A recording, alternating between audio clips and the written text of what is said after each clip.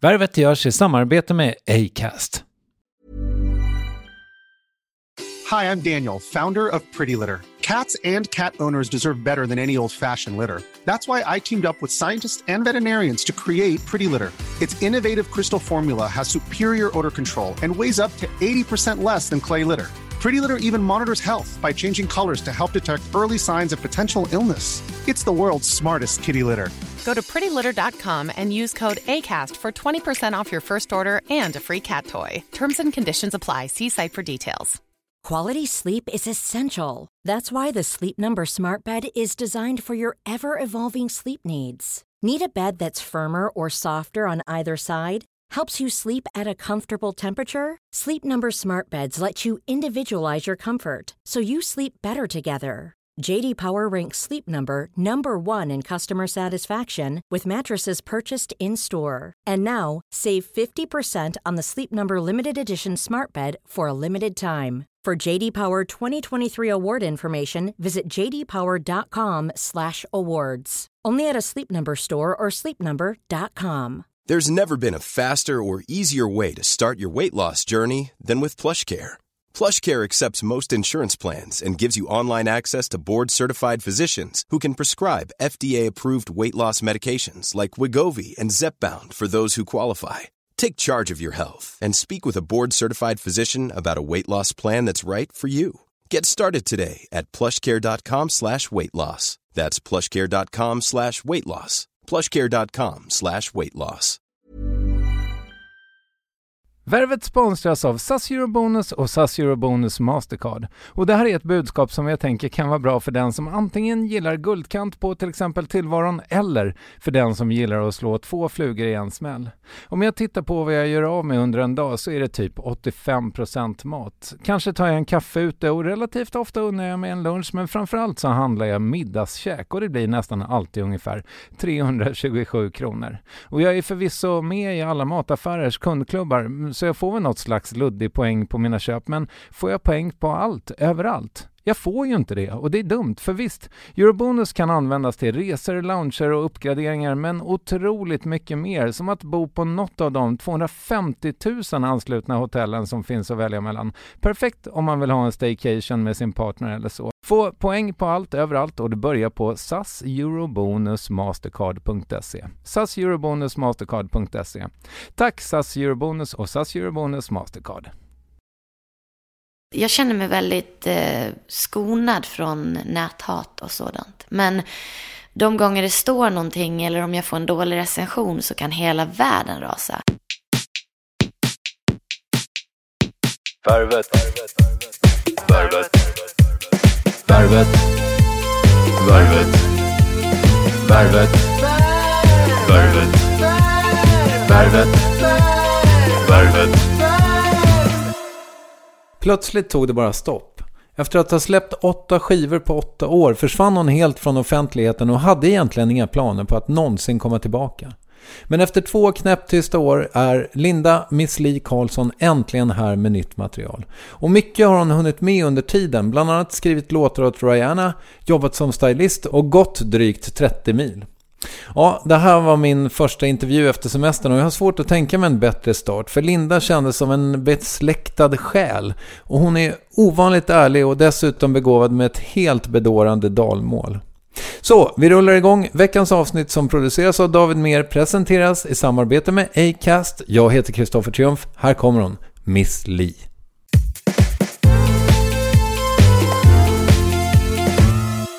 Hur mår du? Jag mår bra. Jo, men jag mår bra. Jag är tvungen att tänka efter för att det har gått i ett nu så att jag har inte hunnit sitta ner och med mig själv och bara säga, hur mår jag egentligen? Men jag tror att jag mår jättebra faktiskt. Jag har varit så duktig på sista tiden. Jag har gått 1 mil varje dag i en månad. Och jag har dålig karaktär generellt. Så att bara liksom, det känns som en vinst att jag ens har klarat av det liksom. Mm. Hur fick du den idén? Nej, men jag hakade på några som ville gå med så här Pokémon Go. Okay. Och lite så här.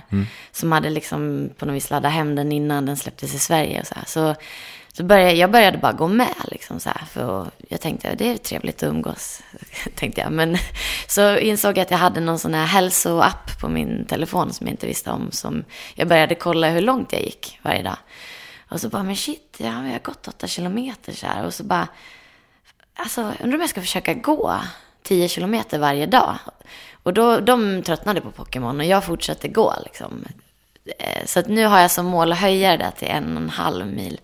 Jag vet inte om jag kommer kunna det riktigt nu, för jag jobbar lite för mycket. Men det är ganska trevligt. Men du gick inte hit i morse? Nej, det gjorde jag inte. Från Bromma, där du bor? Nej, det blev taxi. Det hade väl varit bra kanske, men nej, jag får gå i natt när jag kommer hem igen. Det här är min första ordentliga arbetsdag. Ja. Efter semestern. Välkommen tillbaks. Tack så hemskt mycket. Känns det bra? Ja, det gör det. Nu känns det härligt när du kom. Ja. Liksom fram till dess så var det lite men jag var lite nervös. Aha, men kan du också få så här söndagsångest eller så här när det är dags att jobba igen? Ja. Och liksom gå och gräma dig och bara så här, har jag rätt jobb? I ärlighetens namn, ja. Så har jag tänkt lite de tankarna. För det var ju så underbart att inte jobba. Ja, jag förstår. Men å andra sidan, det är svårt att pensionera sig vid 42. Ja, precis. I alla fall, eller det beror lite på. Jag läste under sommaren på om någon slags sån investorkille som heter Carl Mikael Syding, som är i min ålder. Och som han pensionerade sig för något år sedan eller två. För att han hade dragit ihop 100 miljoner på sina aktier eller vad det var. Och då behöver man inte göra något annat. Nej. Du får börja daytrada från Grekland. Ligga i poolen. Ja, jag har inte riktigt kunskapen bara. Nej. Du har ju också, som jag har förstått det, haft du har förmodligen inte legat på latsidan, men du har ju inte artistat på länge. Nej, precis. Jag tog ett längre break. Jag kände att jag var mätt på mig själv, och jag har släppt väldigt mycket under kort tid, och det har varit väldigt intensivt eftersom jag inte bara turnerat i Sverige utan i andra länder, och det har varit rätt kämpigt. Jag kände väl liksom så här, både på insidan och utsidan, att jag var typ 40 år äldre än vad jag egentligen är. Så att jag tog så här, men nu tar jag ett längre break, och jag visste väl inte vad jag skulle göra. Jag kände inte riktigt att jag behövde stressa in i någonting heller, utan jag kan se lite vad som händer så jag började lite grann så här styla och lite så här bara, så här artistkompisar och så, som bara lite mest för skoj. Jag tog typ inte betalt. Så jag bara gjorde det lite så här för att jag tänkte så här, men jag vill se ifall jag är duktig på det här liksom. Det kanske är någonting jag kan göra. Jag tänkte nog inte faktiskt ett tag alls att jag skulle släppa något mer Miss Li-album. Jag kände lite grann att jag bara nu, jag kanske är klar liksom. Kanske har gjort det. Jag kände lite grann att jag hade nått någon slags punkt där jag inte kom någon vart liksom. Men vad innebär det? Att du kände att du inte utvecklades, eller? Ja, men jag kände lite grann för att jag har haft så jäkla kul liksom. Jag har haft skitroligt, och allting har varit en fest liksom. Från dag ett. Det har liksom bara gått ut på att spela in en skiva så fort som möjligt. Gärna på en vecka. Skriva och spela in på en vecka. Vilket jag också har gjort. De flesta album. Och det är ju inte riktigt kanske vad artister idag gör. Utan man kanske jobbar ett år med ett album. Och sen tänker man över låtarna innan de hamnar på albumet. Och så vidare. Och sen har man ett team som är med och bestämmer vilka låtar som är med. Och jag har aldrig gått igenom den processen. Utan jag bara, jag ska göra de här låtarna vi spelar in imorgon. Liksom. Och bandet hade aldrig hört låtarna innan vi gick in i studion. Hur som helst så kände jag väl lite grann så här att, liksom, ska jag fortsätta jobba på det här sättet? För att någonstans så kan jag, precis när det liksom, eftersom allting går så fort, så hade jag inte riktigt tröttnat på låtarna när de väl kom ut. Men sen kände jag lite grann så här, jag kan inte stå för det där, Och jag kände lite grann så här att, det var så hastigt allting. Så jag bara, nej, nu måste jag stanna upp. Och så måste jag lära mig tålamod liksom. Så det är nog tålamod jag egentligen som jag har tränat mest på de här 2 åren. i allt jag har gjort så har jag försökt inte vara rastlös, inte hasta, utan tänka över några gånger extra. Sen var inte det här liksom, det som hände nu var inte planerat, utan det hände bara av en slump. Så att jag släpper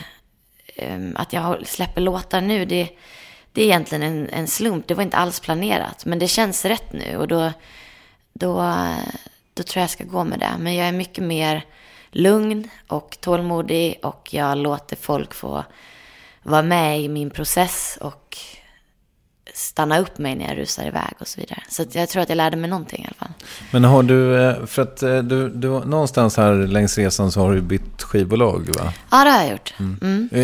Är det här det första på majorbolag? Ja, det kan man. Jag har släppt på major utomlands.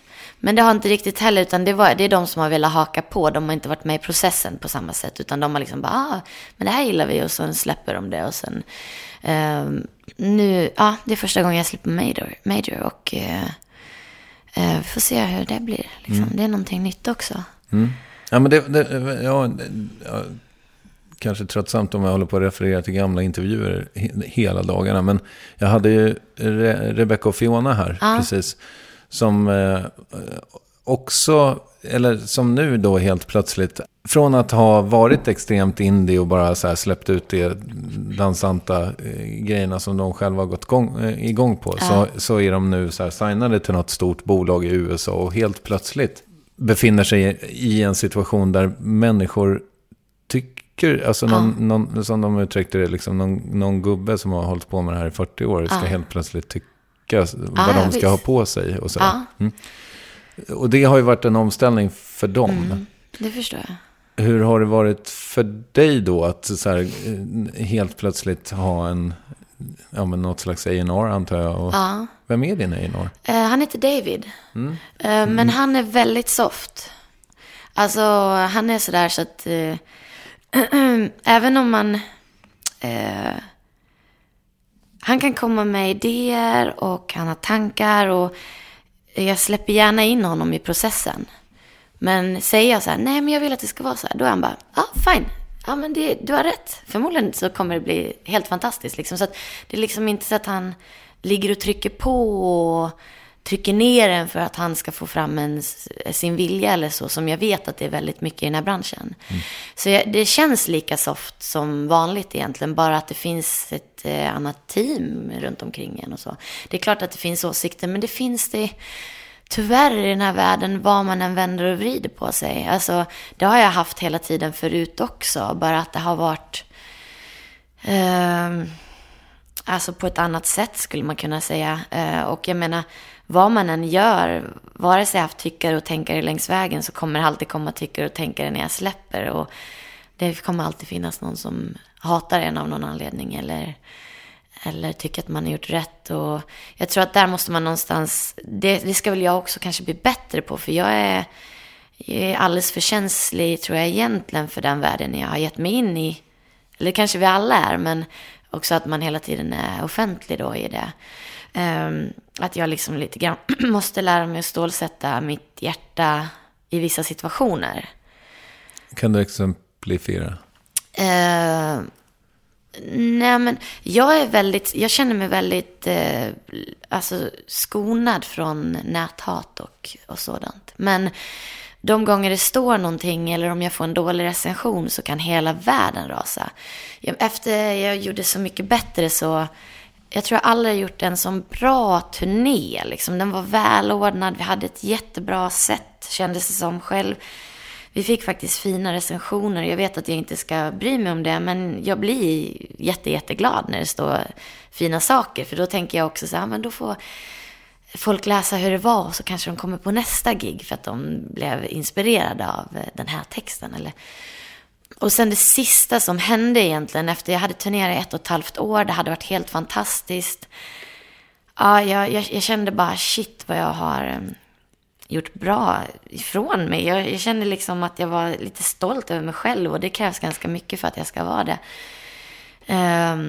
Och så det sista som hände var att jag var på Storskyran, och det som stod, det var sista gigget för hela den 1,5 året. Det var det sista jag gjorde egentligen på scen tills nu. Då stod det liksom bara en sån här riktig, jag tror det var typ en överkryssad eller en liksom.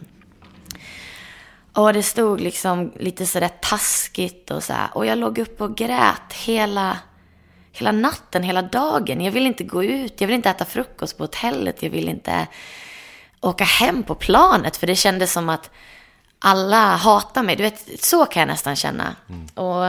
Och det, jag vet att det kan låta banalt och det kan låta ytligt eftersom jag hade haft ett så bra år. Men det var på något vis vilja gå ur den här känslan och känna bara så här, jag kanske är okej, du vet, lite så. Jag har jättebra självförtroende, men jag har jättedålig självkänsla, vilket är 2 helt separata grejer. Så att min självkänsla var på botten. Och jag tror också kanske det lite grann så här bidrog till att jag, nu tar jag en paus från det här med scenen. Och jag kanske inte ska vara den som är i förgrunden och så, utan jag kan vara den som jobbar bakom och försöker hjälpa någon annan. Så. Men och derav det här med låtskrivare delen av din karriär antar jag, som du har hållit på med en stund. Men jag skulle bara, alltså för det första så, först skulle jag bara vilja backa bandet lite och säga att när du då blev signad av Sony så är det väl så att du, jag menar, om de inte hade velat ha dig, alltså om de på något sätt hade velat skära till dig i kanterna på något sätt och göra om dig. Det känns ju som att du är så mycket, du är en så färdig persona på något sätt. Så att jag antar att det inte hade funkat, eller?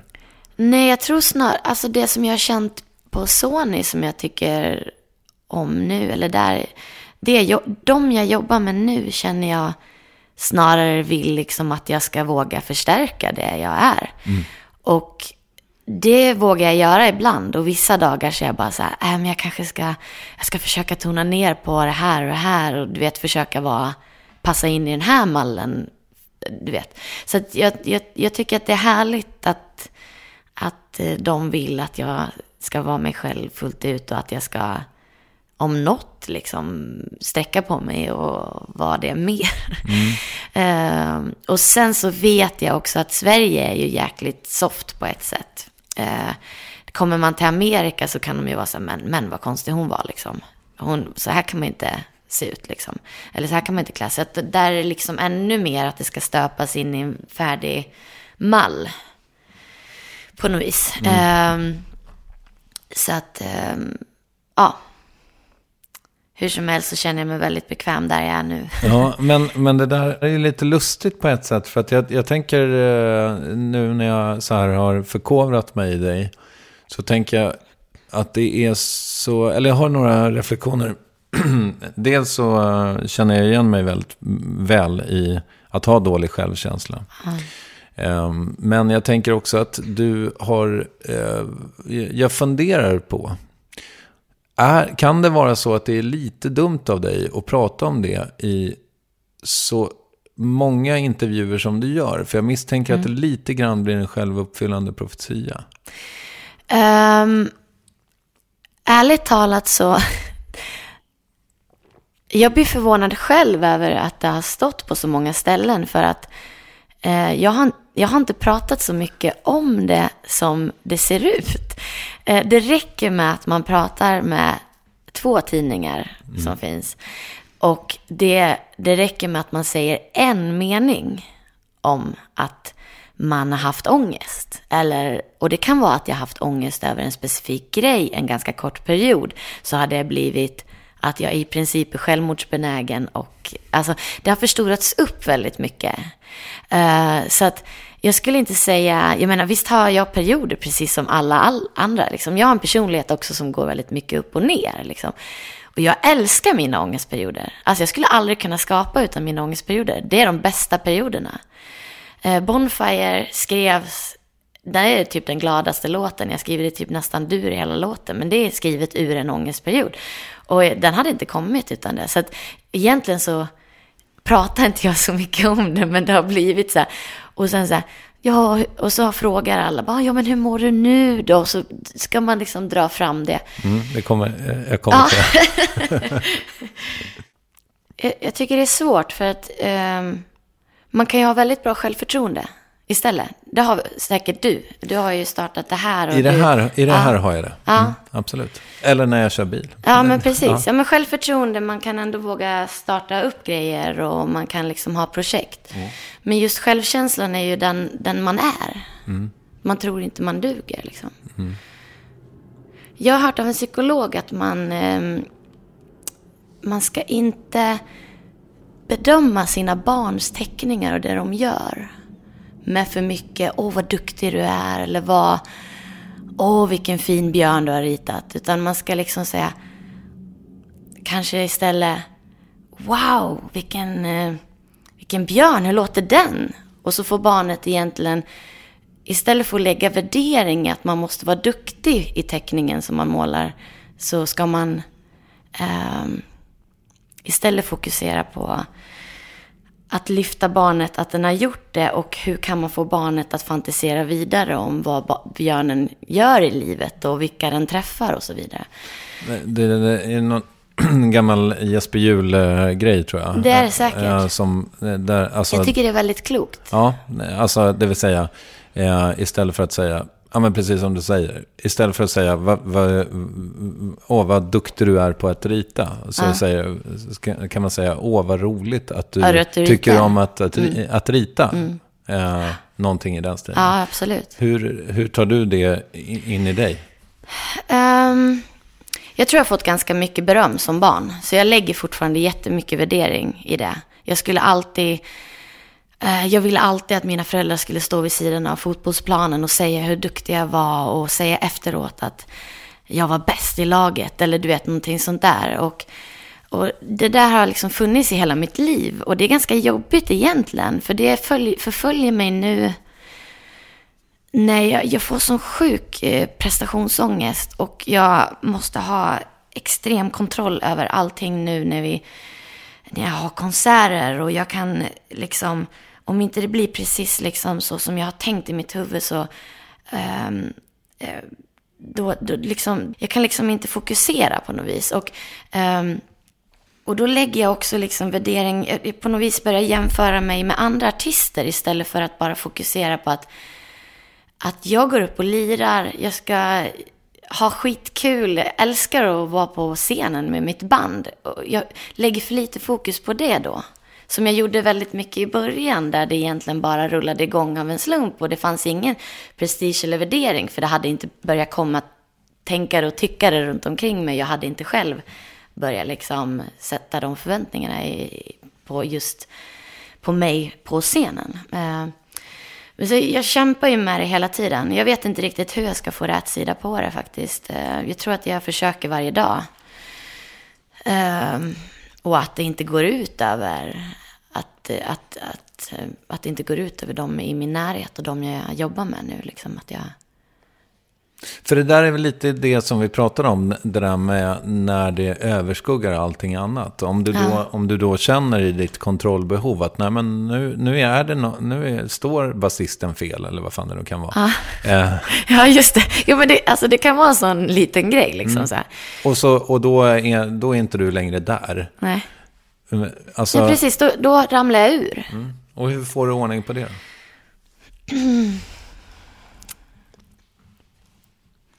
Jag vet inte hur jag får ordning på det. Alltså, jag har väl liksom kanske försökt få ordning på det genom liksom att leva snabbt och festa och sådär liksom. För det har väl liksom blivit någon slags sätt för mig att om jag lever snabbt, om jag springer från ena saken till andra, då hinner inte jag reflektera heller över alla saker och grotta in mig i det, utan det liksom på något vis är min hjärna i nästa steg då liksom. Så ibland så kanske jag håller det i schack på det sättet, men det är ju också då kommer ju, alltså allting kommer ju ändå tillbaks på något vis. Sen när jag väl sätter mig, då kanske det blir väldigt överväldigande istället då. För att jag inte har hanterat det längs vägen så bra. Nej, jag har inte så bra sätt. Nej, hur mycket terapi har du? Jag har faktiskt egentligen aldrig gått i terapi på riktigt. Men däremot har jag väldigt mycket psykologer runt omkring mig. Och jag har väldigt många kloka personer, tycker jag, runt omkring mig som jag gärna pratar med. Och hittar jag någon artikel om psykologi i någon tidning så läser jag dem gärna. Jag gillade alltid, ämnet psykologi var mitt favoritämne just när jag fick börja liksom toucha det lite i gymnasiet. Så där. Sen så fördjupade jag mig inte, men inte för sent än. Men... Nej, det är inte. Nej. Nu skulle jag vilja komma tillbaka till den här dåliga, eller den kritiska recensionen som förstörde. Ja, just det. För det första, vilken tidning var det?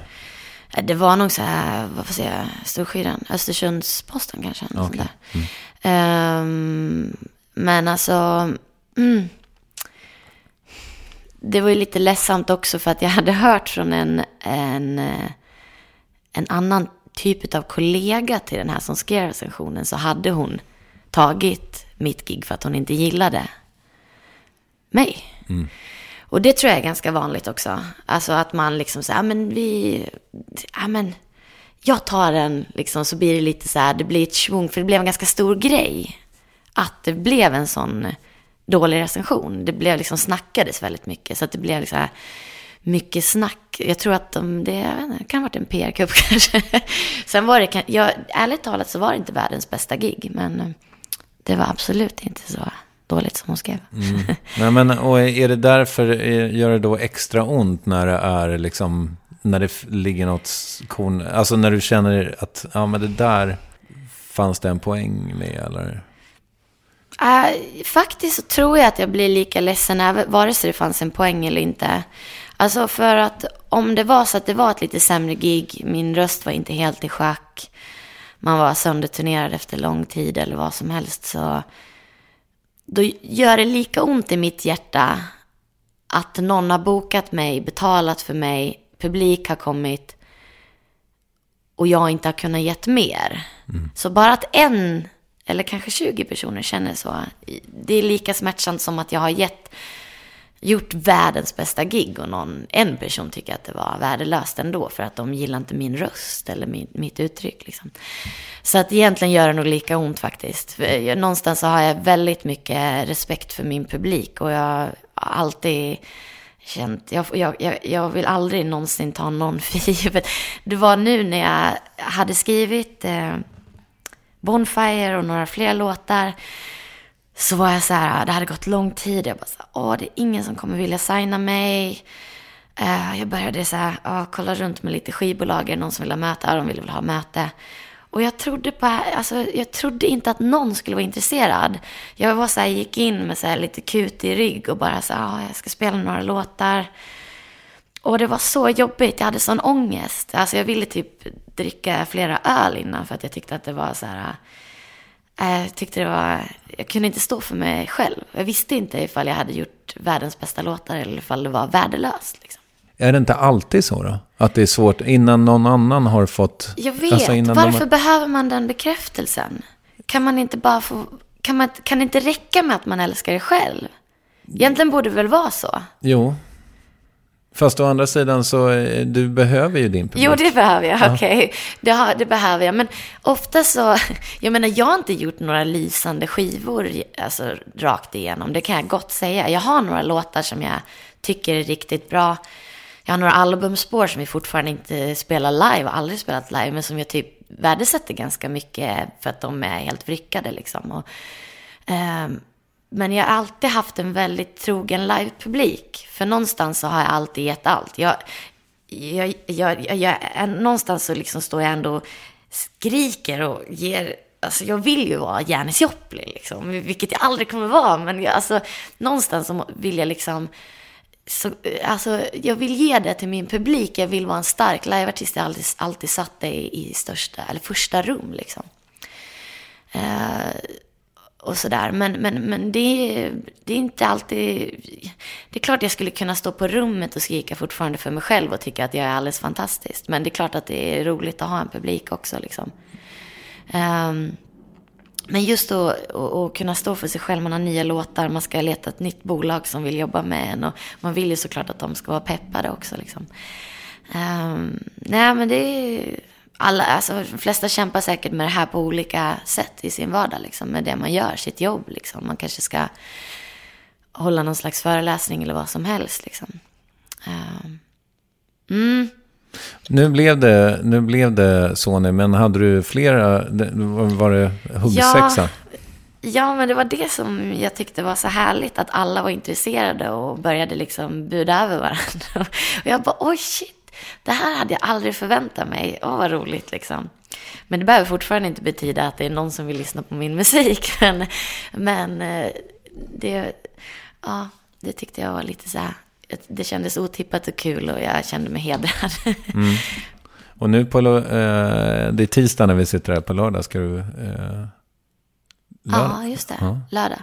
Då ska du spela på Stadion. Ja, det blir jätteroligt. Jättekul. Och eftersom jag inte har spelat med bandet på 2 år, så kommer det vara lite så här lagom stor publik, 25 000 bara sådär. Det blir jätteroligt. Jag hoppas att jag kan finnas där och då liksom. På något vis. Det var ett tag sedan nu när folk hör det här. Ja, jag förstår det. I alla fall ett par veckor sedan eller så. Men hur var gigget? Det här är skitsvårt. Ja. Men det gick bra, va? Ja, det gick skitbra. Det var skitroligt. Maggio är ju bara, hon är queen av svensk pop. Jag var väldigt hedrad att få vara där. Ja, vad roligt. Vi var lite inne på det, men under din liksom off-period här nu, när du inte har artistat själv, så du vickade som stylist? Ja, eller praoade kanske man kan. Jag gav mig själv jobb, det var liksom ingen som hade någonting att säga. Vilka då? Nej, men vi skrev ju faktiskt en låt till Mariette i Melodifestivalen. Och jag har aldrig skrivit till Mello, jag har egentligen inte tittat speciellt mycket på Melodifestivalen heller, men det var lite så här på ett bananskal, och då fick vi en väldigt stark vision om hur numret skulle se ut, så jag sydde Mariettes kläder också. Och det var släp som var 8 meter och allt vad det var liksom. Det var bara att ta ifrån tårna liksom. Skitkul bara. Och sen är Mariette väldigt gullig dessutom, så att det var bara mysigt liksom. Men det var en sån här grej som jag bara kände så, men nu vill jag lära mig andra saker liksom. Kanske ska försöka bredda jag vet att jag kan vara kreativ och så jag har ju sytt till mig själv i alla år, men jag hade aldrig sytt till någon annan. Och helt plötsligt sydde man till hur många miljoner är det som tittar på tv liksom, de där kvällarna. Så att, men sen har jag stylat några andra artister, Nia Nelson och Mimmi Werner och lite sådär. Okay. Lite så blandat bara, som jag halkade in på fotosessions liksom. Bara, jag fick vara lite öga där liksom. Hur stor garderob har du? Jag har faktiskt pinsamt stor garderob. Det är jättepinsamt. Jag är liksom supervänster och förespråkar att man ska egentligen leva på liksom, så att man ska kunna packa allt som är värt någonting i en väska, så att man skulle kunna dra nästa dag liksom. Men min garderob har blivit ett stort ok. Nej, men alltså det mesta jag köper är ju liksom det billigaste jag kan hitta på någon liten så här liksom kyffe i Tyskland när jag är på turné, och det är oftast liksom att hitta någon guldkorn för 20 spänn och sådär liksom. Så att, men jag också i perioder så rensar jag ut helt och hållet. Jag vet 2011 när vi åkte på turné, då tog jag med hela min garderob, och istället för merch så sålde jag mina klänningar för typ så här 200 spänn eller någonting alltså per klänning, bara drog ett pris, och så sålde jag av allting. Och så tänkte jag så här, men nu ska jag ha så här 3 outfits, jag ska gå runt och jag kunde inte hålla det där.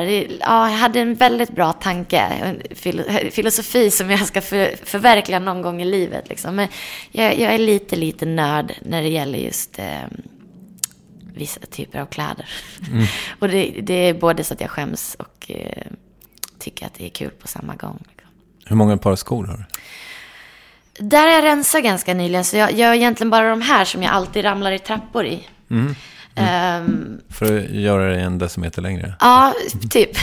Men jag ramlade ju och sydde 10 stygn här i ansiktet och slog ut 2 tänder. Jag skulle fråga om det. Ja, så kanske inte jag ska hoppa fram dit redan nu. Ja, men vi... Nej, men så att egentligen har inte jag så många par skor nu faktiskt. Så jag har varit lite duktig på den fronten. Men det kanske ändå är så att jag har liksom 10 par.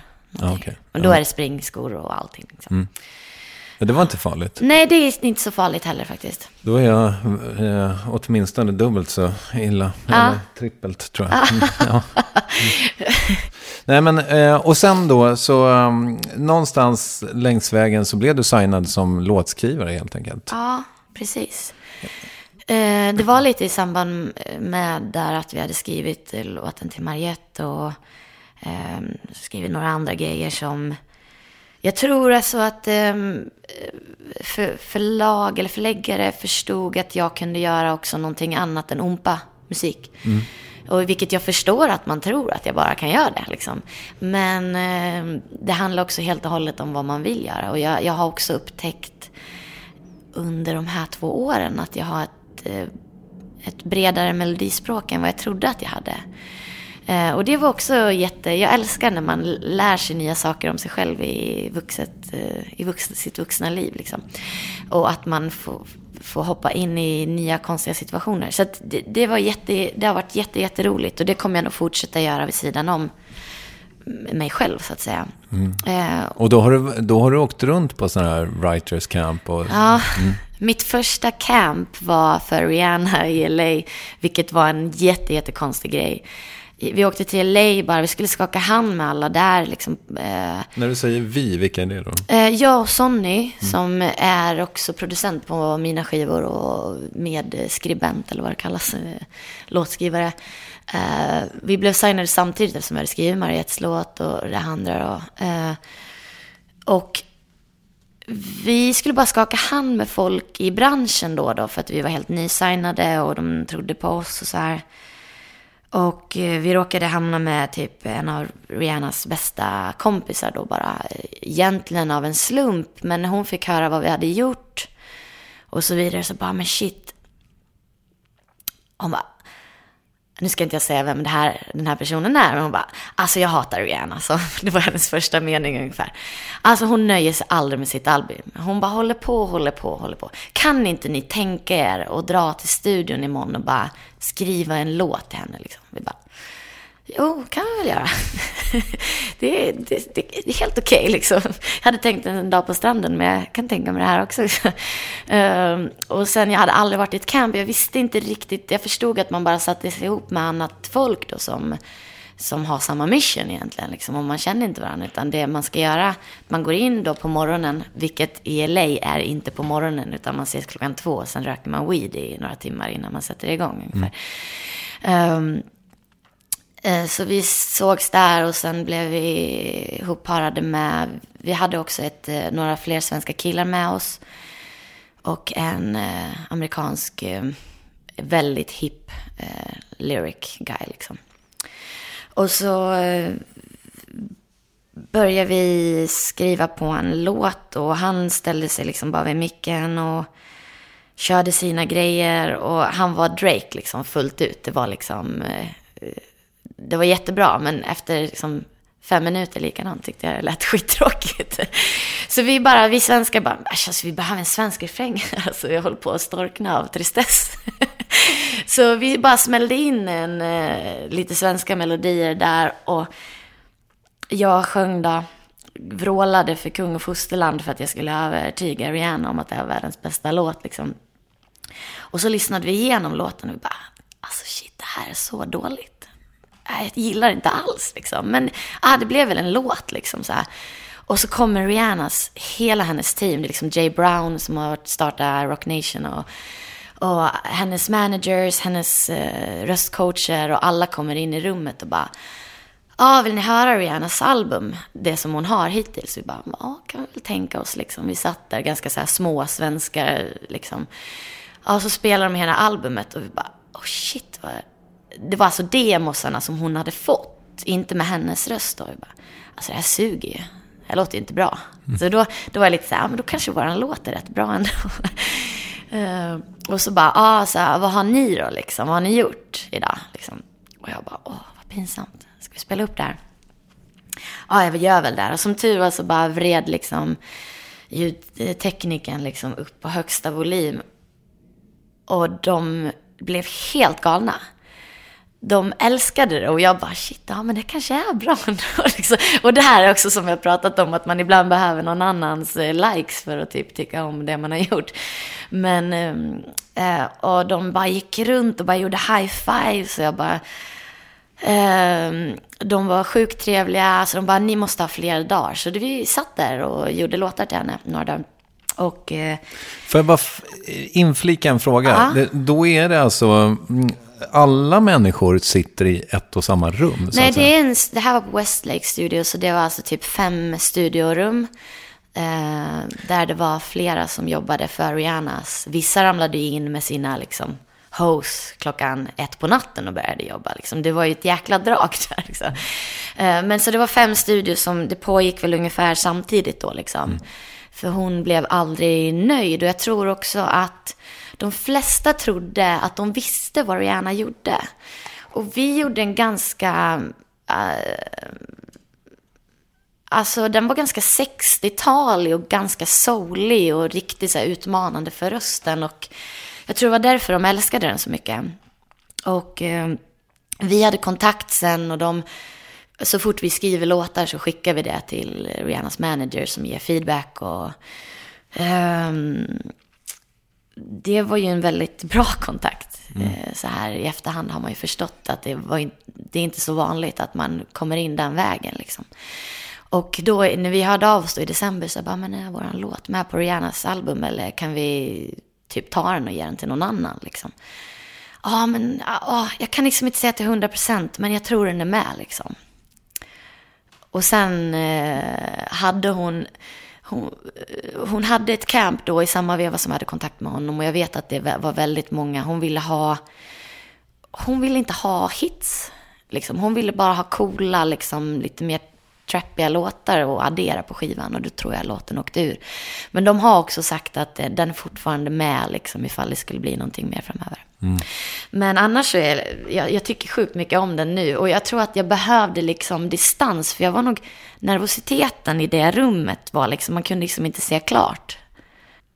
Men det var ju en erfarenhet, var sjukt kul, och man fick jättemycket bra kontakter efter det. Så jag är jätteglad att jag fick göra det. Men sen har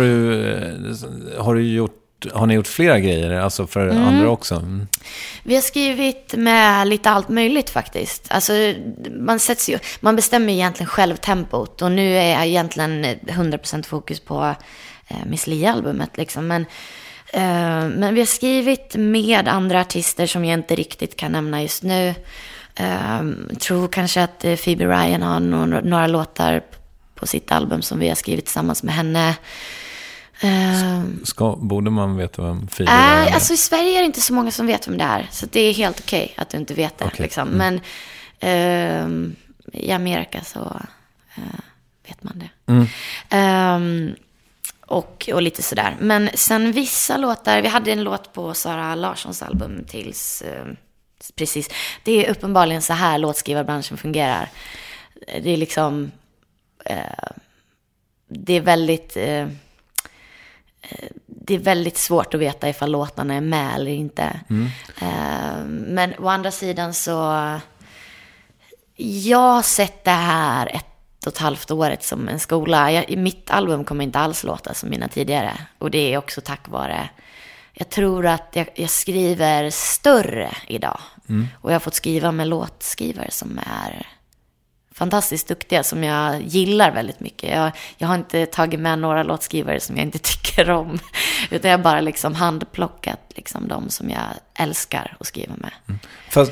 Så då har du egentligen en helt ny metod för det här albumet? Ja, faktiskt. Det skulle jag nog faktiskt kunna tillåta mig själv. Ja, självklart så har låtar kommit till hemma i duschen fortfarande liksom. Men vissa låtar har jag skrivit det är första gången som jag tar in liksom utomstående på det sättet. Och bara det känns som en mognadsfas för mig. Det tog 10 år innan jag kom dit. Och jag har alltid varit så här lite, nej men jag ska göra det själv liksom, på gott och ont. Det får bli hur dåligt som helst. Liksom, bara gjort det själv. Liksom. Och det är väldigt så här bångstyrt, har jag förstått i efterhand. Och jag har lite grann så här, okej, det här låter hemskt. Men jag har sett ner på artister som behöver... Alltså det här tidigare, om man säger för 10 år sedan. Bara så här, men jag har sett ner på artister som åker och skriver med liksom kända låtskrivare och så. För jag tycker bara så här, men vadå?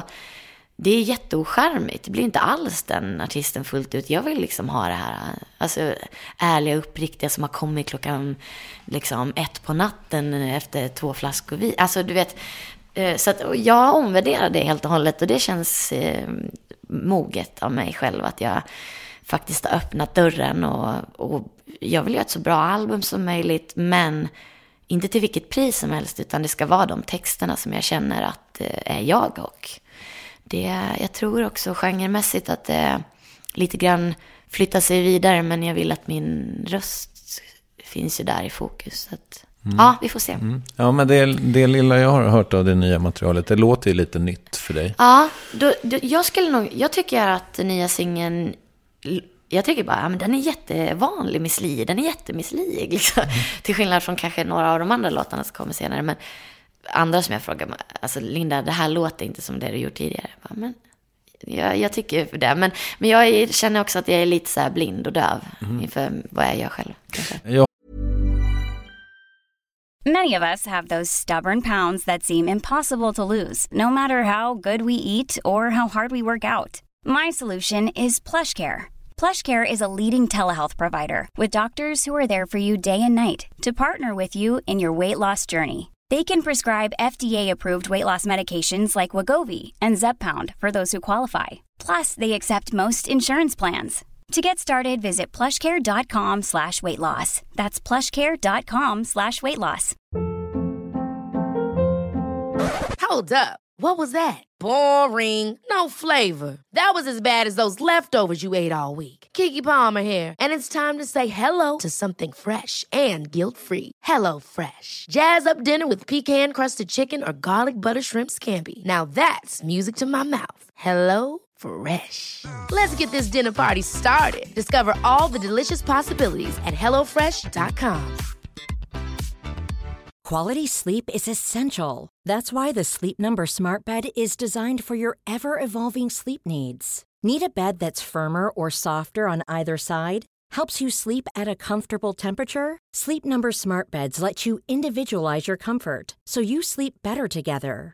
J.D. Power ranks Sleep Number #1 in customer satisfaction with mattresses purchased in-store. And now, save 50% on the Sleep Number Limited Edition Smart Bed for a limited time. For J.D. Power 2023 award information, visit jdpower.com/awards. Only at a Sleep Number store or sleepnumber.com. Yes, ny sponsor. Värvet presenteras i samarbete med Svea Bank. Och jag menar inte att ta ner stämningen, men dessvärre är ju lågkonjunkturen här, vilket innebär att de flesta branscher har det tufft och också väldigt många privatpersoner. Jag vet själv vad det är att ha en trasslig privatekonomi. Det var struligt i många år för mig och låg ofta post i hallen med trista logotyper i ena hörnet. Och jag hade också i flera års tid ett helt gäng betalningsanmärkningar. Och tyvärr är det nog många som har det svårt att få ihop till räkningarna just nu, som har hamnat i ekonomiskt trubbel. Och det här Svea Bank kan kliva in med något som kallas skuldfinansiering. Där löser de skulder hos inkasso och till Kronofogden, och till och med om Kronofogden vill sälja ditt boende har Svea Bank möjlighet att hjälpa till. I den här tjänsten får en personlig handläggare som gör en grundlig genomgång av din ekonomiska situation. De tar kontakt med dina kreditgivare och när ett lån beviljats löser de dina skulder åt dig och samlar dem i ett enda lån med en avbetalningsplan som din ekonomi klarar av. För om du har hamnat i klister, du är inte ensam och kanske kan det här hjälpa dig. På svea.com/skuldfinans kan du läsa mer. Tack Svea Bank. Jag vill inte skryta, men jag har varit en del i Los Angeles och hängt runt med dina kollegor då i låtskrivarskrået. Ja, vad roligt. Ja, och det verkar ju som att det finns en kärna av människor som det går bra för. Och då får man liksom något slags, man får lite rull, alltså man får medvind. Ja, visst. Och sen så finns det liksom då låtskrivarna under där. Helt klart. Kämpar och så är det liksom kantbollar hela tiden, men den kommer inte med. Och på nästa artist så, men den kommer inte heller med. Så att det känns som en extremt påfrestande psykiskt liksom process. Ja. Men har du haft det så också? Alltså det är stolpe ut liksom 90% av gångerna. Och jag är inte Max Martin. Jag har hållit på med det här i 1 år. Så det är liksom, jag är ännu i stolpe ut läget många av gångerna. Men det vet jag att alla låtskrivare har hela tiden. Jag menar, alltså, i och med att jag har haft möjligheten att jobba med några av dem som är jättestora, så även de kämpar ju emellanåt liksom. Max Martin är Max Martin, men det är ingen annan i världen som har den powern som han har egentligen och kan kliva in i ett rum, säga att en artist ska göra den här låten. Bara, nej men det är inte riktigt jag. Fälla ihop datorn och gå. Liksom. Alltså det är ingen annan som kan göra än just han, eventuellt någon till. Liksom. Så att, och jag kommer aldrig bli Max Martin heller. Alltså han är ett unikum på det sättet. Alltså, eller han är liksom helt exceptionell. Men, och man måste också ha den business-andan liksom, tror jag. Men jag tror att jag ser det som personlig utveckling i mitt eget fall. Och jag menar, jag har träffat så många som alltså kanske har jobbat som låtskrivare i 5-6 år och bara haft stolpe ut. Jag fattar inte. Alltså jag måste se resultat. Jag hela tiden liksom resultatdrivande på något sätt. Eftersom jag är liksom gammal idrottskvinna liksom, så måste jag liksom, annars så ger jag upp liksom. Så att jag kan bli sjukt frustrerad liksom, ifall inte jag ser resultat. Det är det jag tänker också med, alltså, en person som ändå uppenbarligen kanske lite mer än gemene man har problem med självkänslan. Ja. Är du verkligen rustad för det här yrket? Ärligt talat, jag kan säga så här, som låtskrivare tycker jag ändå att jag är rustad för att där vilar jag lite mer på mitt goda självförtroende. Man går in i ett rum, jag vet att jag har en hyfsad stämma, kan sjunga min melodi med gott självförtroende och övertyga om att det här är svinbra, liksom. Vi kör på det här, nu gör vi en text. Liksom. Självkänslan är mycket med in och spelar mycket mer när jag gör saker med Miss Li. För att om jag skriver låtar till andra så är det egentligen de artisterna som ska stå för de låtarna och så vidare. Liksom. Så att egentligen så behöver jag behöver prestera liksom under ganska kort tid. Miss Li, där är jag liksom 100% på heltid. Så att under de här 2 åren när jag inte har turnerat med Miss Li så har jag haft mycket mindre ångest. Alltså jag har haft mycket lugnare psyke. Alltså jag har kunnat varit mycket mer rationell och kunnat haft mindre dalar bara generellt liksom. Så det har varit bra för mig. Det var därför jag tänkte så här, jag kommer inte gå tillbaks liksom, till att gå ut på turné. För jag är inte rustad för det. Men så har jag också känt så här, det är ju någonting som fattas. Det är en pusselbit som jag känner så här, att jag har inom mig som jag inte lever ut. Och jag bara, jag måste ju ge mig ut. Och så tänker jag igenom på alla mina hjältar liksom så här, och jag vet att de är lika svaga och har lika dålig självkänsla som jag. Och jag menar, det är därför det är så mycket droger och alkohol i den här branschen också, för att man försöker bättra på den på olika sätt liksom. Så att jag tror att jag kommer ha dålig självkänsla, jag kommer tvivla. Det får vara en del av mig. Jag ska försöka använda det som någon slags... Jag tror jag måste hitta ett sätt att bara använda det som en styrka istället. Och när jag kan sätta det i ord i texter, eller när jag kan få en publik att gråta eller bli helt överväldigad, då har jag någonstans ändå vunnit över det på något vis. Så att där har jag tampats, men ja, jag tror ändå att jag pallar några år till på turné innan jag kommer nog... jag hoppas att jag klarar mig levande. Men du, för det å ena sidan, alltså just frågan om hur påfrestande det är med de här kantbollarna ut så att säga. Men det å ena sidan, men å andra sidan så tycker jag att du alltid, när jag har läst på om dig, du verkar alltid ha haft så otroligt lätt att skriva. Ja. Eller jag förstår att du också har haft torra perioder så att säga. Men det verkar som att det tar inte slut. Nej, jag har inte haft någon dipp faktiskt. Vilket kanske har varit negativt. Eftersom det har blivit det där snabba tempot. Det hade varit nästan kanske varit bättre att jag hade haft dippar. Om jag rannsakar min karriär. Men jag är också tacksam att jag inte haft det. För att jag skulle kunna sätta mig säkert vid det här pianot nu. Om jag fick 2 dagar så skulle jag nog kunna skriva ett album. Men det kanske inte skulle vara världens bästa album. Men jag skulle kunna göra det. Och det skulle nog kunna bli faktiskt helt okej. Så att nej. Lite grann så vill jag ha en dipp, tror jag. Jag tror att det skulle vara bra för mig. Men ja. Du sa för en stund sedan att av att skriva låtar för andra så har du utvecklats i ditt eget, liksom, men helt enkelt som låtskrivare. Kan du liksom verbalisera på vilket sätt? I mitt låtskriveri tidigare så har jag på samma gång nedvärderat mig själv. Jag vet inte hur jag ska kunna sätta ord på det. Någon psykolog kanske skulle kunna göra det. Men jag har alltid liksom så här, i intervjuer och i min jargong så har jag alltid nedvärderat mig själv, skämtat om mig själv som en lägre stående person och så vidare. Jag vet inte vad det beror på. Det är lite grann som att det kanske blir ett försvar. Liksom. Bara så ni vet, jag är värdelös, så kanske någon tycker att jag är lite bättre än värdelös när jag går ur rummet. Liksom. Också en klassisk grej. Jag läste om det, alltså en person som upplever sig själv som ful, som skämtar om det, så äger man liksom det på något sätt. Som en komiker gör kanske egentligen. Men det blir ju också en självuppfyllande profetia, därför att man förväntar sig att någon ska säga emot den. Absolut. Ja, precis. Vilket är jättedumt egentligen.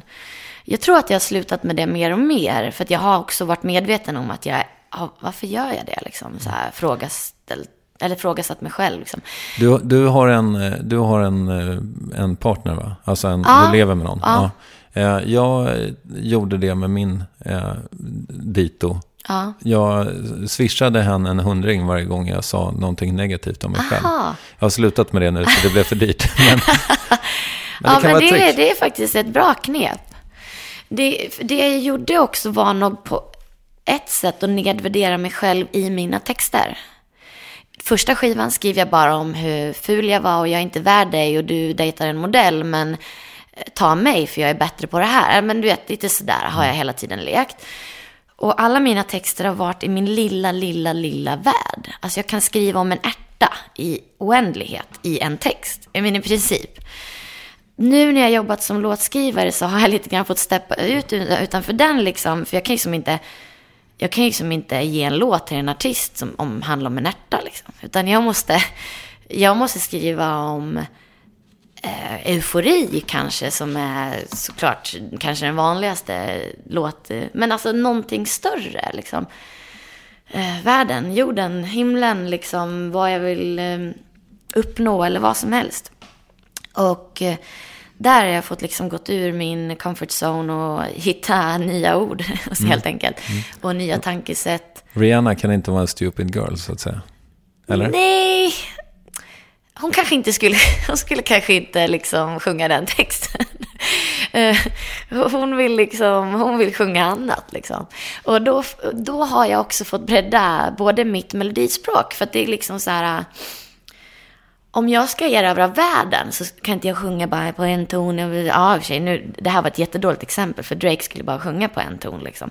Men alltså det blir liksom så här, man kanske ska hoppa upp och göra liksom en gigantisk melodi där det bara klättrar och på något sätt förklara den känslan, hur man vill klättra emotionellt eller i livet eller vad som helst liksom. Så att där har jag fått gå ur den där lite trångsynta sättet att skriva. Så där har du min förklaring då i sådana fall, hur jag har vuxit som låtskrivare, tror jag. Ja, vilket otroligt spännande svar. Och då undrar jag också, men om vi då benar ut det för kanske 10:e gången i Värvet, men självkänsla är ju alltså att du känner att du är värd någonting utan att prestera egentligen, och självförtroende handlar om att du tror dig vara kapabel till svåra uppgifter, och att du liksom, men växer din självkänsla av att du märker att, men vad fan, herregud, det här är ändå människorna som jobbar kring Rihanna, som är världens största artist.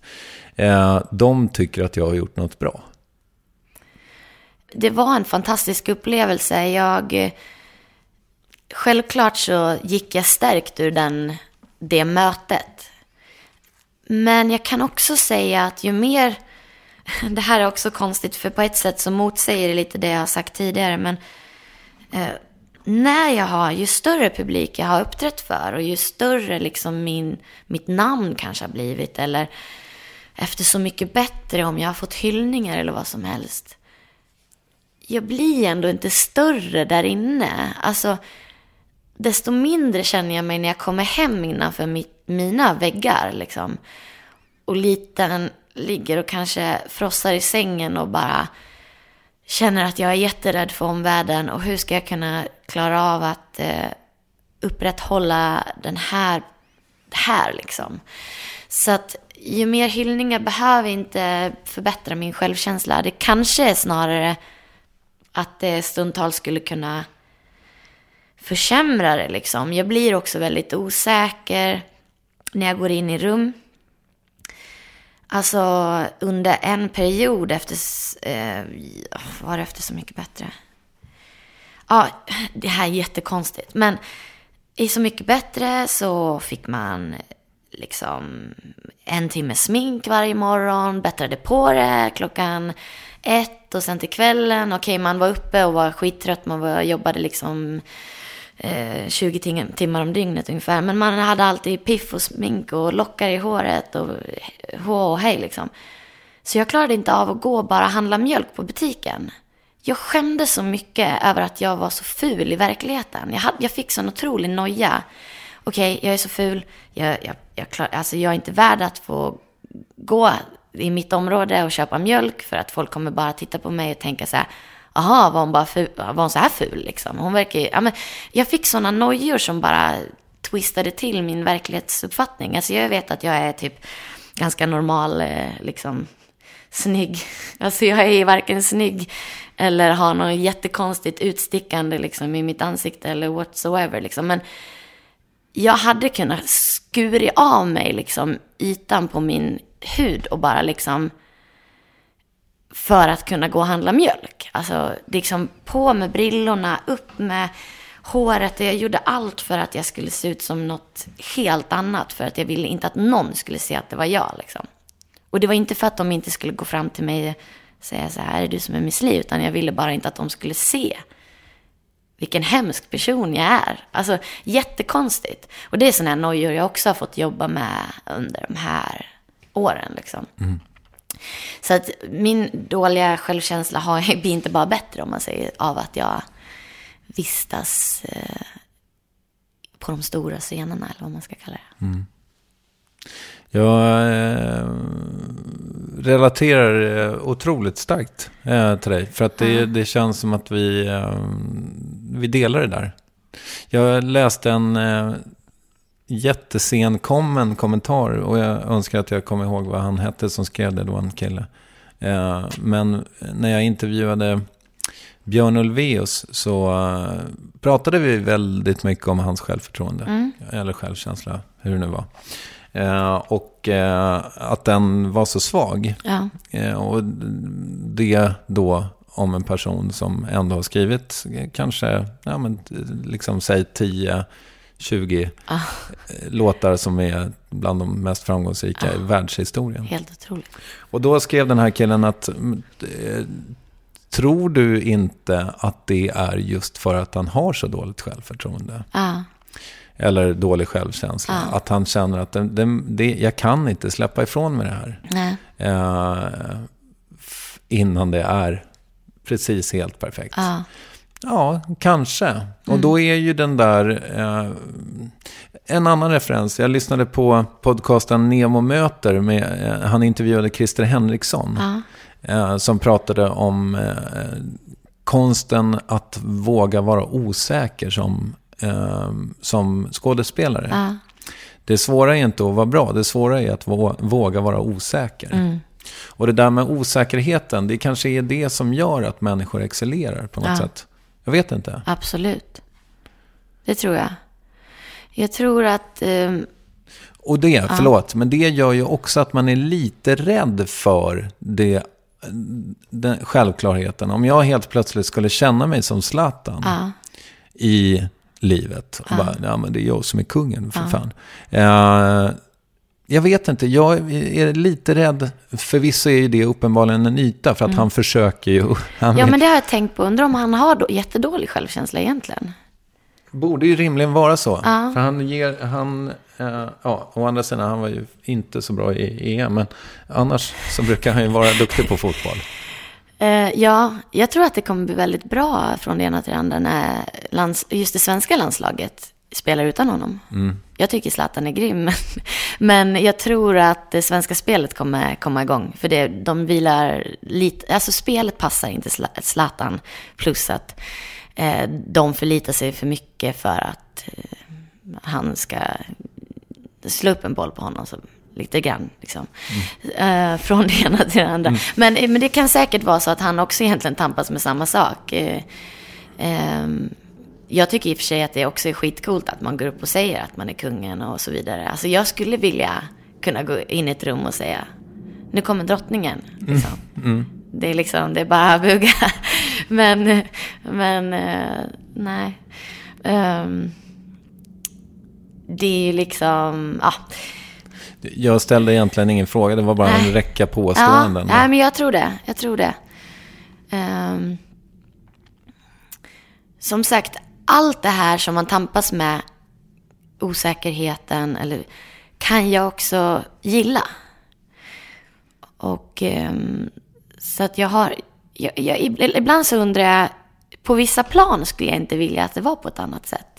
Sen så kanske det kan vara liksom så här, i relation med andra i en vardag och så vidare, så skulle man vilja kunna agera lite klokare emellanåt.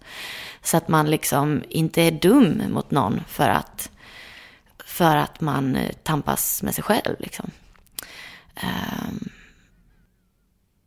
Någon dag så kommer man säkert hitta balans i det där. Jag hoppas det sker innan man dör bara. Nej, men det jag skulle komma fram till är ju att det finns en del av mig är rädd för att vara för trygg också. Ja, jag tror att då blir man tråkig. Alltså jag tycker det verkar helt fantastiskt. Men ofta så är det också, alltså jag har haft en teori om att mer flegmatiska personligheter. Vad betyder det? Alltså det är sådana som inte har så mycket toppar och dalar. Och jag är melankolisk och sen är jag kolerisk. Liksom. Jag är inte flegmatisk. Alltså jag känner många flegmatiska personer som är ganska nöjda lite så här hela tiden. Och livet lunkar på. Och det är aldrig jättedeppigt. Och det är aldrig sprudlande glatt heller. Och det är oftast inte personer som ger sig in i kreativa yrken. Eller är artister. Eller är... Utan man kanske nöjer sig mer med ett annat typ av jobb. Liksom. Och jag tycker att det verkar väldigt skönt, framförallt för hjärtat. Liksom. Men då hade jag inte gjort det jag gjorde, eller det jag gör. Så att jag skulle inte önska att bli en flegmatiker, eller vad det kallas. Det var spännande. Första gången i Värvets 245 avsnitt långa historia som ordet flegmatisk används. Tänk att jag skulle kunna komma med ett nytt ord. Jättehärligt. Hörru, vi var lite inne på det, att ditt nya material låter lite annorlunda enligt oss som inte är Linda Karlsson. Men kommer det bli lite cirkus och kabaré på nya skivan också? Nej, jag tror inte det. Nej. Den är inte klar i skrivande stund. Nej, jag har material till ett helt album. Och det här är så fantastiskt att säga, för jag har aldrig sagt det tidigare. Men Jag har inte satt den absoluta deadlinen för att det ska vara klart. Och jag är ganska säker på att det kommer komma 2 låtar här närmaste tiden. 2-3 låtar som kanske har möjlighet att kicka ut. Och då älskar jag alla låtar redan. Så att det här är en fantastisk... jag tycker att det här albumet kommer bli jättestort och alla andra kommer säkert såga det. Men jag tycker väldigt, väldigt mycket om det här albumet. Och framförallt min egen personliga framgång i att kunna säga att jag inte stänger albumet idag och släpper det nästa månad. Utan att jag inväntar med lugn och det ska bli så bra som möjligt. För jag kommer inte släppa med samma tempo som tidigare, utan jag kommer göra det liksom på ett annat sätt. Och det blir väldigt spännande också att se. Sådär. Härligt. Du, jag skulle vilja prata med dig om det faktum att det är väldigt snart, det är exakt 10 år sedan som du skivdebuterade. Har du reflekterat över det? Ja, jag har tänkt på det. Jag skrev Oboy för 10 år sedan och 1 månad idag typ. Och jag har tänkt på det. Jag kommer inte göra någon big deal av det. Jag tänker att jag kommer mer fira när jag har gått 40 år. Liksom, så här. Då kommer jag fira ordentligt. Men jag tänker att... Eller 25 är bra. 25 är bra, ja. För då kanske man fortfarande är så pass ung så man orkar fira. Nej, men... men det har gått 10 år. Det var ju också en sjuk historia i sig. Liksom. Det albumet var ju bara så här... Jag bara ringde och frågade basisten som fortfarande spelar bas med... Vi har fortfarande typ samma band. Vi trivs tillsammans, så jag håller inte på liksom... Kickar alla och tar nya och kickar och tar nya som på rutin liksom.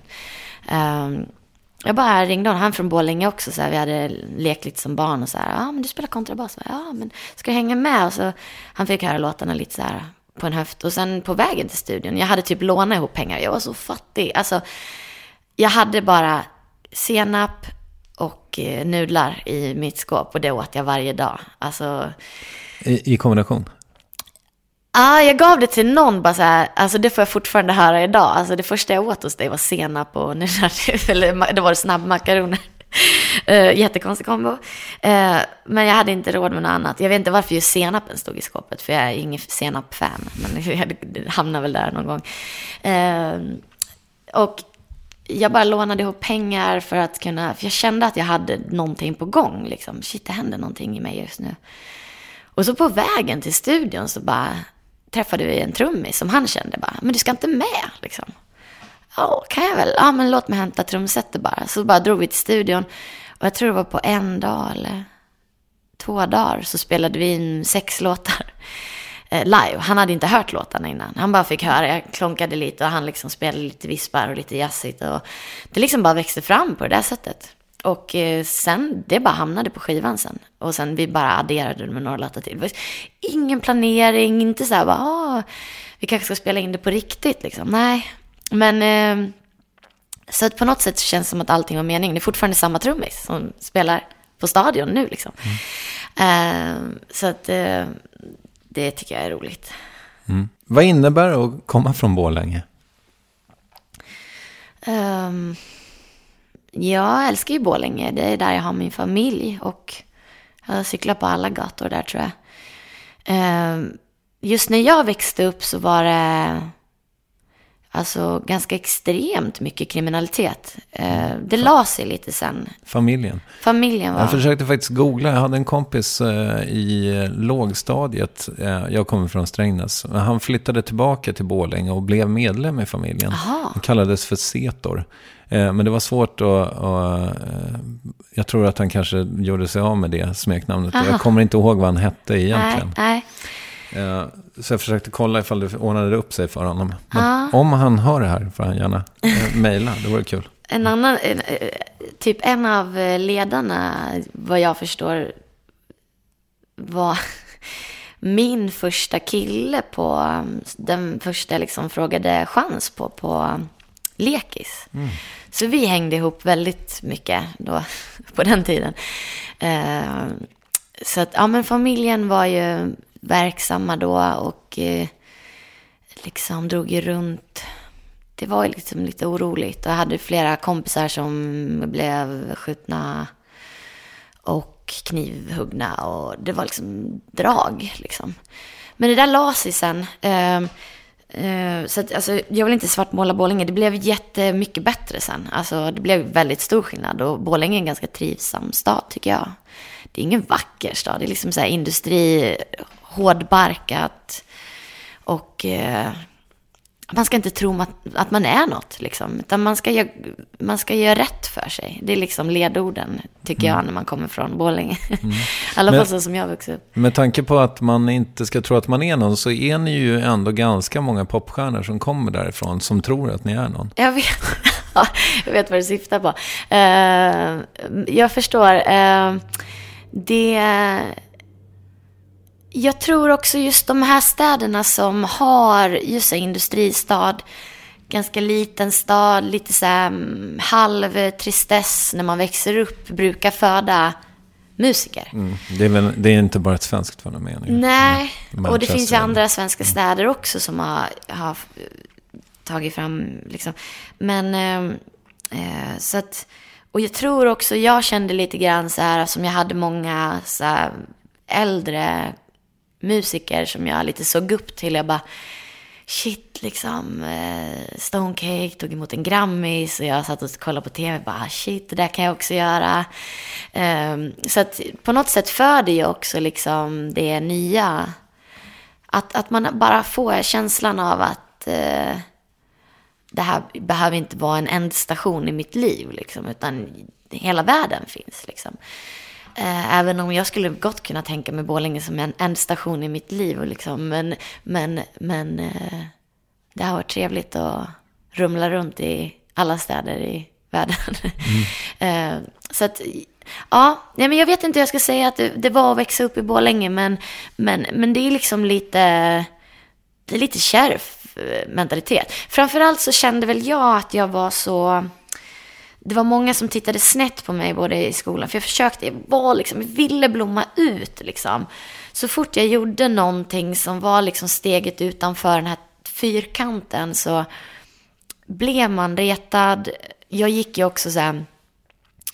Jag gick i så här fotbollsgymnasium och det var stundtals... Jag hade jättebra polare, men stundtals kunde det vara lite så här hårdbarkad fotbollskille-mentalitet liksom. Och när jag inte längre var så här blond, långt hår, liksom bruden, så, och jag började raka av med frillan och halva håret var kvar och blått, och då fick jag mycket skit liksom.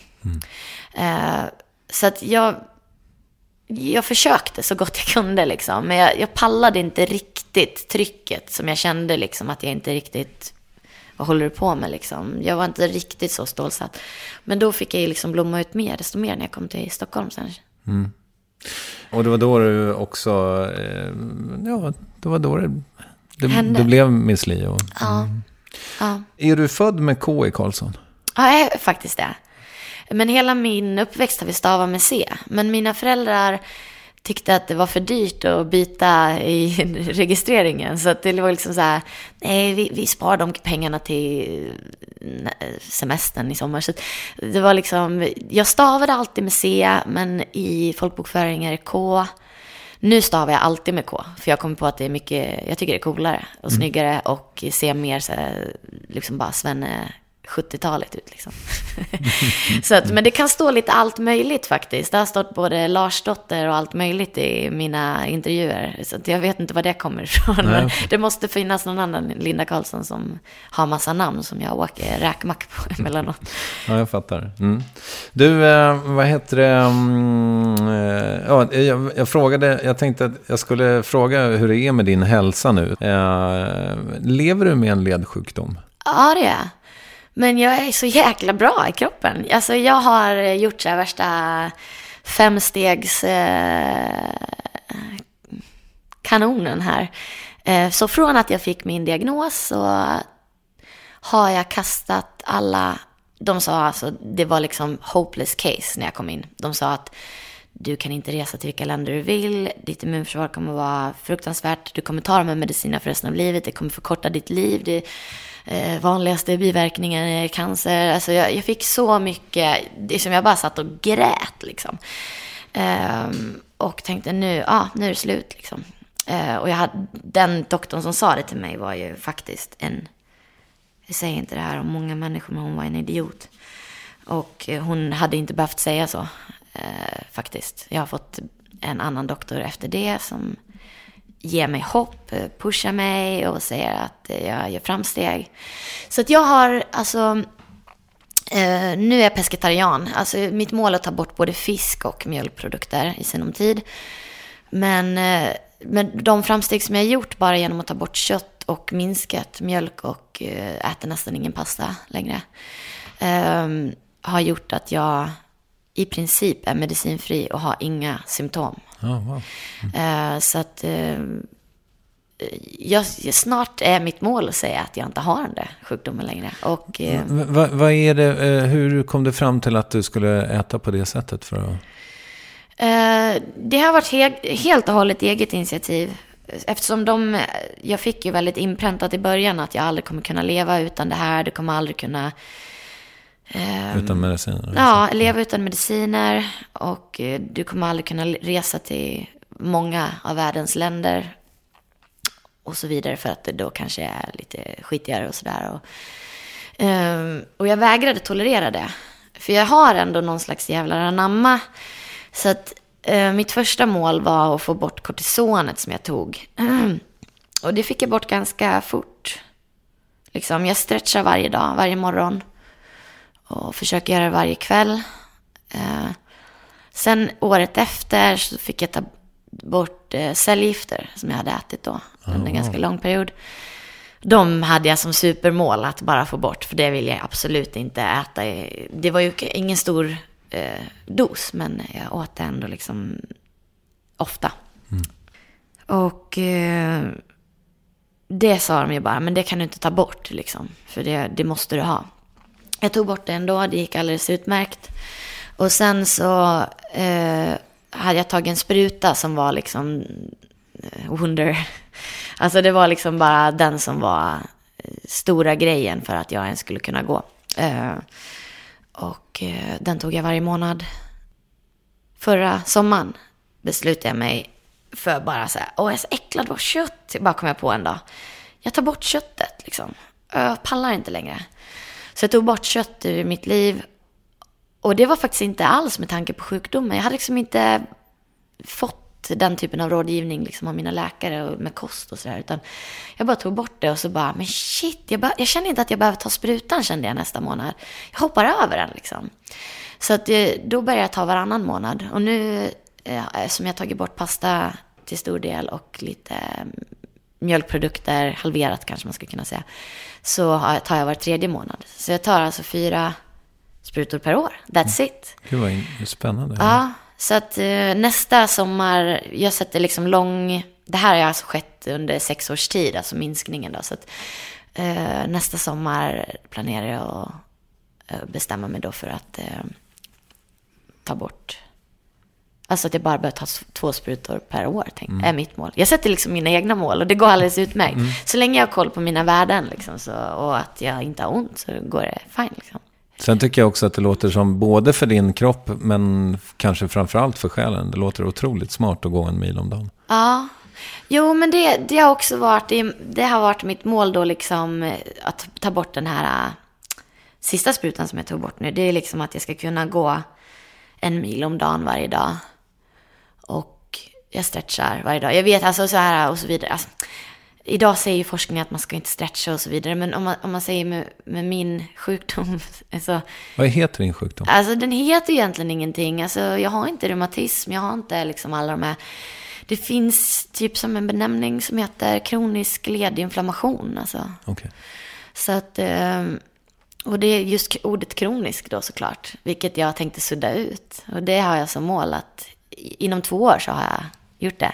Nu kommer jag säkert säga för mycket. Men om jag sätter upp de målen så är jag ganska säker på att jag kommer nå dem på ett eller annat sätt. Och jag menar, det var ju, alltså, att bara hoppa runt på scenen och klättra i ställningar och hjula liksom på scenen. Det är liksom mitt mål att kunna ge publiken allt det som man förväntar sig av en Mr. Li-konsert. Jag tänker inte låta någonting hindra mig från det liksom. Så då måste jag hitta ett sätt bara att komma dit. Och det för mig är viktigare än att jag äter lite kött.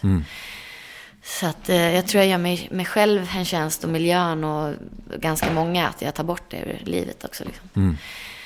Du, jag tänkte bara att vi skulle reflektera lite, för du har själv nämnt Så mycket bättre flera gånger, och du var ju liksom Miriam Bryant 2012. Alltså det vill säga lite den av tjejen. Ja, men lite av underdogen som med sin karisma på något sätt verkligen vinner svenska folkets hjärtan. Är du glad för det? Jag är oändligt glad för att jag var med Så mycket bättre. Alltså, jag var ju tveksam och jag hade fått förfrågan tidigare år. Och eftersom jag kände lite grann att jag hade så mycket att tampas med, så vågade jag inte vara med i tv på det sättet tidigare. Men jag är jättetacksam för det. Det jag kanske ångrar var att jag kanske borde ha lagt ner mer tid på mina versioner. Alla liksom... Det känns som att alla artister är idag väldigt beräknande och sitter och jobbar i flera månader för att få till en superhit. Medan jag tackade ja lite så här. Jag tror att det tog 5 månader för mig att tacka ja, och sen slängde jag ihop någonting lite så på en höft. Men på andra sidan, det var ju mitt sätt att rakt igenom. Så att,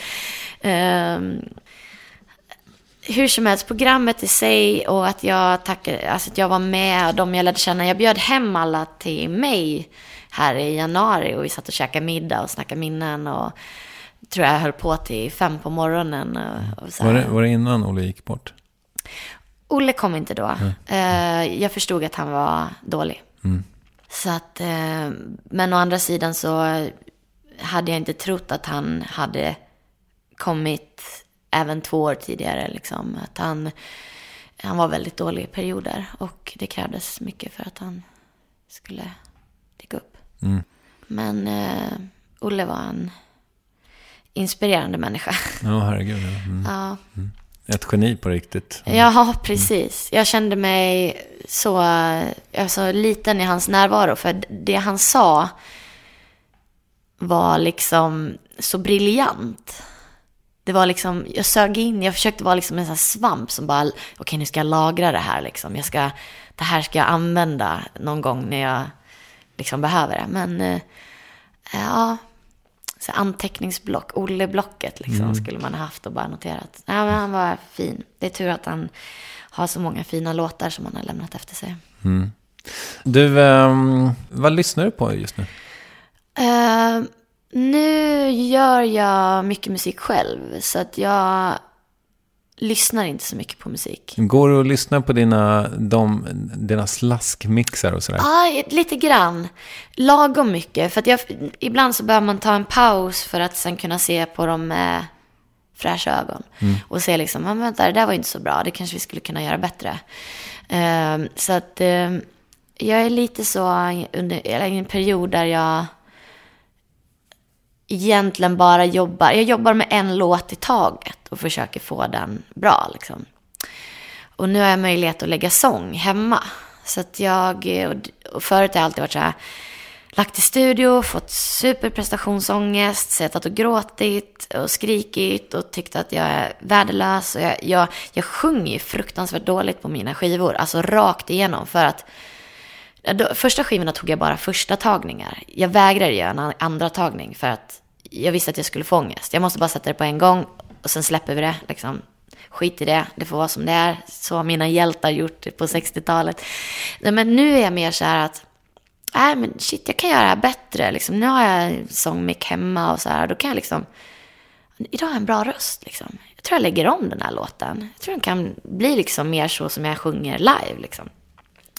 Och det känns soft. Jag vill kunna ge det till min publik. Om det så ska vara på ett album så ska det finnas liksom Ja. Du, kan du inte försöka bli vän med ditt gamla material? Tycker du? Ja, jag kanske kommer kunna bli det om några år. Det har du sagt i flera år nu. Har jag det? Ja. Första skivan skulle jag nog kunna bli vän med. Den har någon charm som jag skulle kunna gilla. Sen tror jag att jag tar en litet break i 15 år till. Men hur är det för live måste du ju spela gamla låtar? Ja, jo det gör jag. Jo, men jag försöker varva från andra album, eller alla album, men jag spelar inte till exempel Bapapa fortfarande. Jag spelar ingenting från det albumet. Och sådär. Så att det har blivit liksom mer allsidigt. Förut var det bara stomp rakt igenom. Och det var liksom en partyakt. Idag känns det som att vi försöker liksom få lite allt. Liksom. Dynamik, alltså, så kallad. Så att, ja, nej, men snart ska jag bli vän med det, jag lovar. Bra. Vill du rekommendera något? Ja, men vet du vad jag kan rekommendera? För jag tycker generellt är vi rätt så stressade och deprimerade idag. Alltså, jag tycker en milpromenad då, ska jag rekommendera. För det är faktiskt, jag skulle kunna säga att det är lika bra som att betala 1000 spänn till en psykolog. Ja, det är stärkande. Det är mentalt. Ja. Man måste använda kroppen. Ja. Och det är väldigt lätt att glömma bort när man har ett jobb där man inte behöver det. Eller du behöver det. Men jag tror alla behöver det liksom. Och vi är ju sjukt mycket stillasittande liksom. Och alla har typ paddanacke och axelproblem och så vidare liksom. Och jag lovar, rulla lite på axlarna och gå, så kommer det bli, och jag låter som en gammal tant nu, men då får jag göra det. Det är skitskönt. Ja. Vem tycker att jag ska intervjua i Värvet? Maja är ju trevlig. Maja Ivarsson. För du kanske inte har intervjuat henne. Har jag inte. Nej. Och vi var ju tillsammans där. Alltså hon har ju levt mycket liksom. På kort tid. Så att, absolut. Jag försökte få henne någon gång, men då var hon väldigt gravid. Ja. Vi får försöka igen. Ja, det får du göra. Nu kanske hon inte är det längre. Nej, det är hon inte. Hörru, vad otroligt härligt det var att träffa dig. Samma. Det känns som du känns som en person som jag skulle ha stort utbyte av även utanför Värvet. Vi får ses. Vi bor inte så långt ifrån varandra, har förstått nu. Exakt. Ja, all right. Tack så mycket. Tack så mycket. Ha det fint.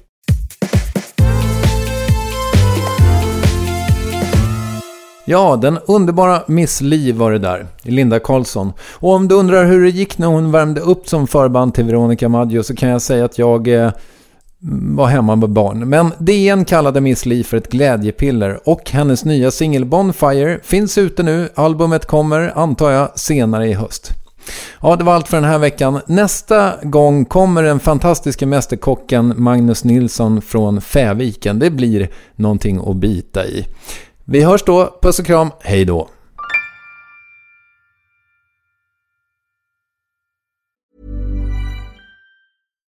Hi, I'm Daniel, founder of Pretty Litter. Cats and cat owners deserve better than any old-fashioned litter. That's why I teamed up with scientists and veterinarians to create Pretty Litter. Its innovative crystal formula has superior odor control and weighs up to 80% less than clay litter. Pretty Litter even monitors health by changing colors to help detect early signs of potential illness. It's the world's smartest kitty litter. Go to prettylitter.com and use code ACAST for 20% off your first order and a free cat toy. Terms and conditions apply. See site for details. Hold up. What was that? Boring. No flavor. That was as bad as those leftovers you ate all week. Keke Palmer here, and it's time to say hello to something fresh and guilt-free. Hello Fresh. Jazz up dinner with pecan-crusted chicken or garlic butter shrimp scampi. Now that's music to my mouth. Hello Fresh. Let's get this dinner party started. Discover all the delicious possibilities at HelloFresh.com.